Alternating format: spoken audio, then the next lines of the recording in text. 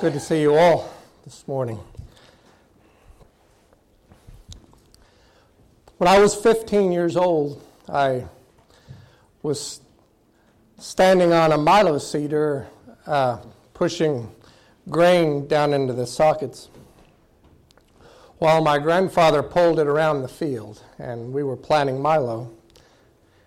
And this man drove up to the field that we were in and flagged us down. And he came and told us that my uncle had just shot a man down the road. It wasn't a man, it was a woman, actually. I forgot. He shot a woman down the road and then turned the gun on himself and shot himself. And I went with my grandfather over to my aunt and uncle's house, and I'll never forget watching the tears roll down my grandfather's face as he told his sister how her husband took his life. And that's an image that doesn't leave you. And I've thought a lot over the years since about why people commit suicide. And I've studied it some.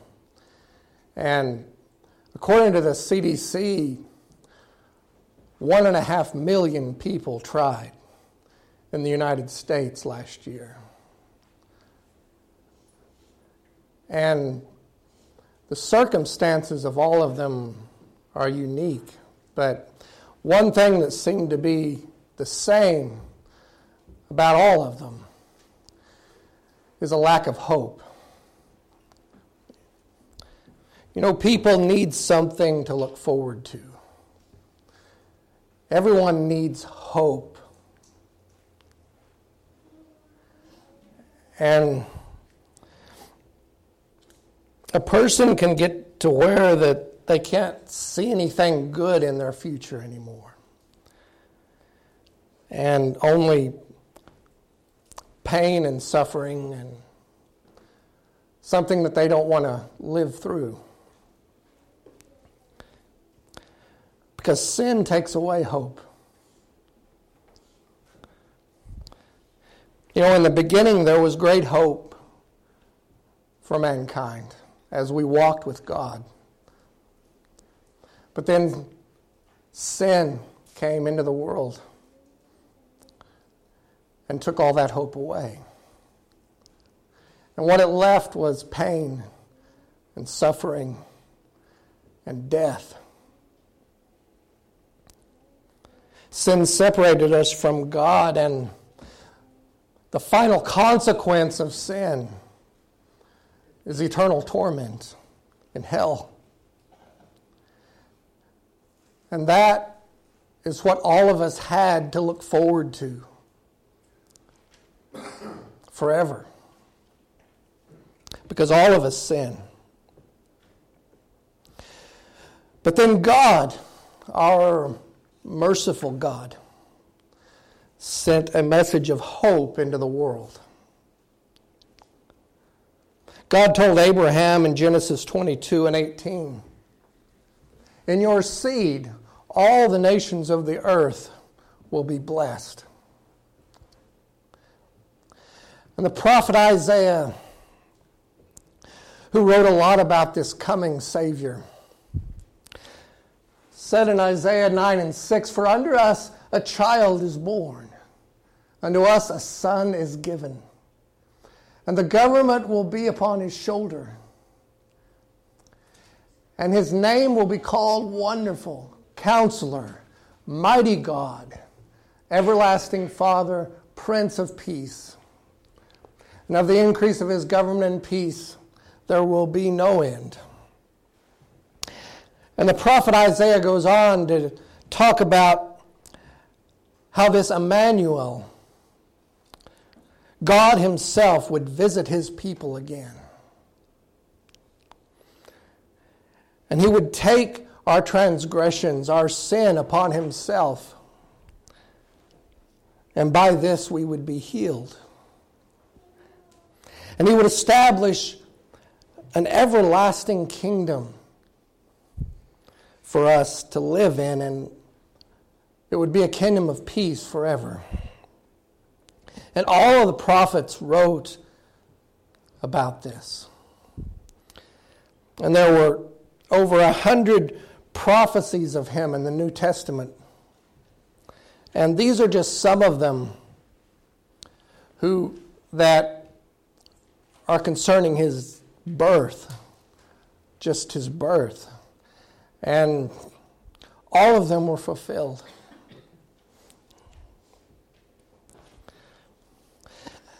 And there were people who heard and read these prophecies. And they were waiting for him. They were looking for him when he came.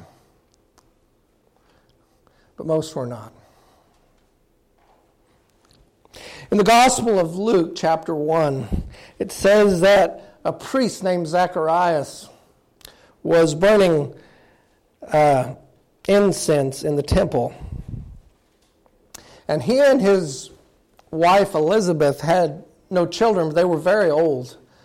And as he burned this incense, an angel appeared before him and said that his wife Elizabeth was going to have a child. And he didn't believe the angel because they were very old. And so the angel made him mute until the child was born. The angel said, "Nevertheless, he will be born, and you will call him John. And he would be a messenger who would prepare the way of the Lord." And soon after this, God sent the angel Gabriel to Nazareth to a virgin named Mary. And he told her to rejoice, for you're going to have a son. And his name would be Jesus. And she said, "I don't know how this could be because I am a virgin." And the angel said it would be by the Holy Spirit. And he said, by the power of God. For with God, nothing will be impossible. And so Mary believed. And she had hope in this child. But she was betrothed to a man named Joseph who, when he found out she was pregnant, didn't want to marry her anymore. And didn't think he really could. So God sent another angel to Joseph. And he sent him an angel in a dream, and he told him to go ahead and marry this woman because the son she carries is of the Holy Spirit. And further, he said in Matthew 1:21, "And you shall bring forth a son, and you shall call his name Jesus, for he will save his people from their sins." And so Joseph did what the angel said, and he married her as his wife. And time passed, and Mary decided to go visit her relative Elizabeth, who was with child John, and up in the hill country. And when Mary greeted Elizabeth, this baby John leaped in Elizabeth's womb. And so Elizabeth said she was sure now that this was the Son of God. And she thanked God for allowing what she called the mother of my Lord to visit me. And so John was born just like the angel said, and he would be an awesome messenger for God. The greatest messenger that he ever was for the Lord. And then the prophet Isaiah had said that the Christ would be a Nazarene. And Mary and Joseph lived in Nazareth. But the prophet Micah said that he would be born in Bethlehem, which was quite a ways from Nazareth. And she was very pregnant at the time. But also at this time, Caesar Augustus ruled over Rome and the Jews. And he decided to call for a census across all the land. And so Mary and Joseph had to travel to Bethlehem because that's where they had to go and be registered. And so Joseph took Mary to Bethlehem, and she was extremely pregnant. And there were so many people there because of this great census that there was no room for them to stay in any of the inns. And so Mary ended up giving birth out on the road. And then Joseph found this manger, which was a feed trough at the end of a stable where they put food for animals.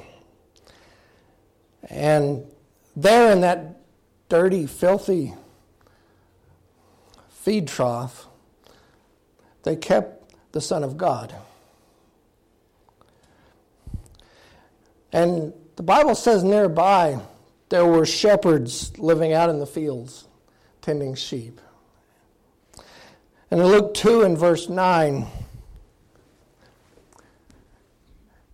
it says, "And behold, an angel of the Lord stood before them.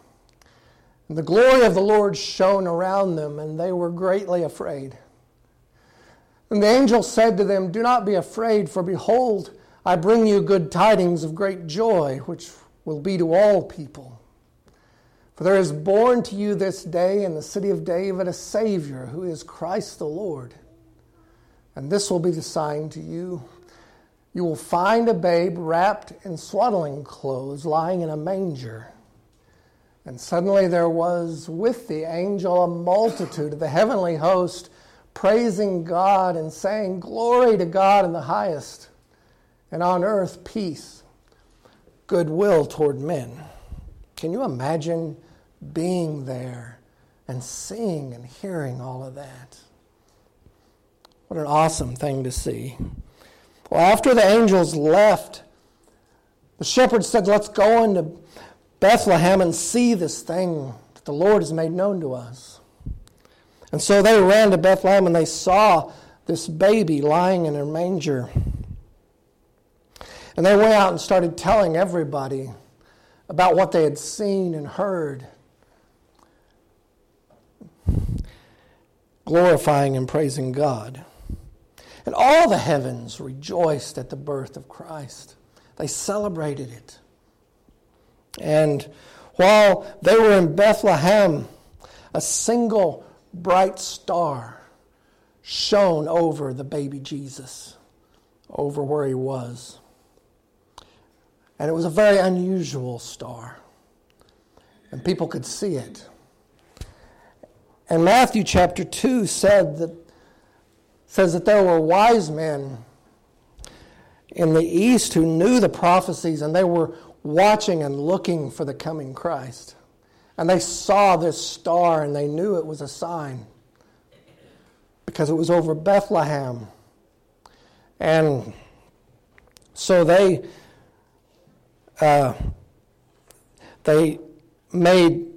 traveled to Jerusalem and they started asking questions. Matthew 2 and 2 says they were asking, "Where is he who had been born the King of the Jews? For we have seen his star in the east and have come to worship him." But the king that reigned over Judea was a very evil man named Herod. And Herod loved his own power. And we heard about this Messiah, this anointed one that was born. It worried him greatly. And he heard about all the prophecies that were being fulfilled. So he called the chief priest and scribe together and asked them where the Christ was to be born. And they said, "Bethlehem." And so he asked the wise men that had seen the star what they had seen. And they told him. And so he told the wise men to go to Bethlehem and find this child and report back to him so that he could worship him also. But Herod was lying. He didn't want to worship Jesus. He wanted to kill him. And so the wise men followed that star to Bethlehem, and it led them to this manger where Christ was, the baby Jesus. And they fell down and worshiped him, and they got out treasure that they had brought, gold, frankincense, and myrrh, and they gave it to him. And that night as they slept, God warned these men in a dream not to go back to Herod. And so they didn't. And as Joseph and Mary were leaving Bethlehem, an angel appeared to Joseph in a dream and told him to take Mary and Jesus to Egypt and to stay in Egypt until I tell you it's safe to leave. And so that night they hurried to Egypt, which fulfilled another prophecy that said the Son of God would be called out of Egypt. And when King Herod realized that these wise men weren't coming back, he was furious, and he ordered that all the male children under 2 years old in Bethlehem and the surrounding places were to be killed. And this fulfilled another prophecy that said that at the Savior's birth, there would be a great massacre of children. But Herod couldn't change the will and purpose of God. And no one can change that today. And there were others who were looking and waiting for this coming Christ. There was a just and devout man named Simeon who eagerly waited for the coming Christ. And the Holy Spirit told Simeon that he would not die before he saw him. And in Luke chapter 2 and 28, it says that when Mary and Joseph brought Jesus into the temple, the Holy Spirit told Simeon to go there. And as Simeon held Jesus in his arms, he thanked God for letting him live to see his salvation. And in Luke 2 and 29, he said, Lord, now you are letting your servant depart in peace, according to your word. For my eyes have seen your salvation, which you have prepared before the faces of all people, a light to bring revelation to the Gentiles and the glory to your people Israel. And there was also an old woman there named Anna, who practically lived in the temple, praying night and day, who was also looking for the Christ. And when she saw him, she rejoiced because she knew this was the promised Savior. And she went out about all Jerusalem, telling everyone she could about Jesus, how the Christ had come. Because Jesus is our hope. Jesus is our only hope. Jesus did everything the prophets said that he would do. And he taught us how to live like we were created to live. To love God and to love one another. And then he took all our sin upon himself. And he laid down his life for us. And then he rose from the grave the third day to prove that everything he said was true and to give us hope of life after death. And this isn't hope like we commonly use the word hope. Like, I hope I don't get sick. Or I hope something good happens to me next year. That isn't what this kind of hope is. It's like Paul said in Romans, this hope in Christ is an earnest expectation that we eagerly wait for. It is the fulfillment of a promise made by God who cannot lie. A promise that was sealed in the death and the resurrection of His Son. It will happen. This is our hope.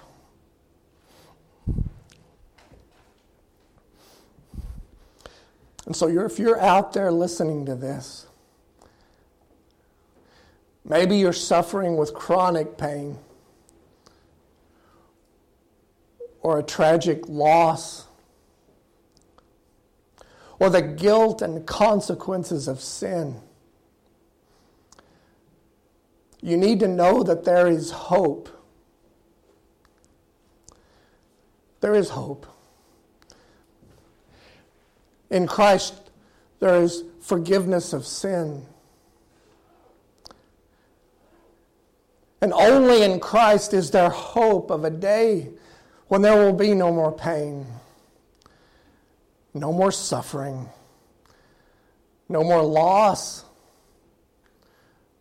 no more parting, no more death.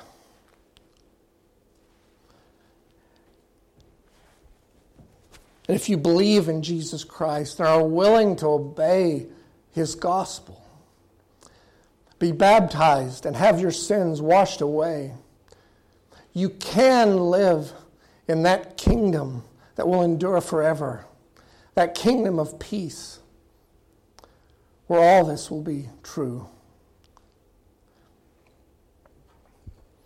And that's something to live for.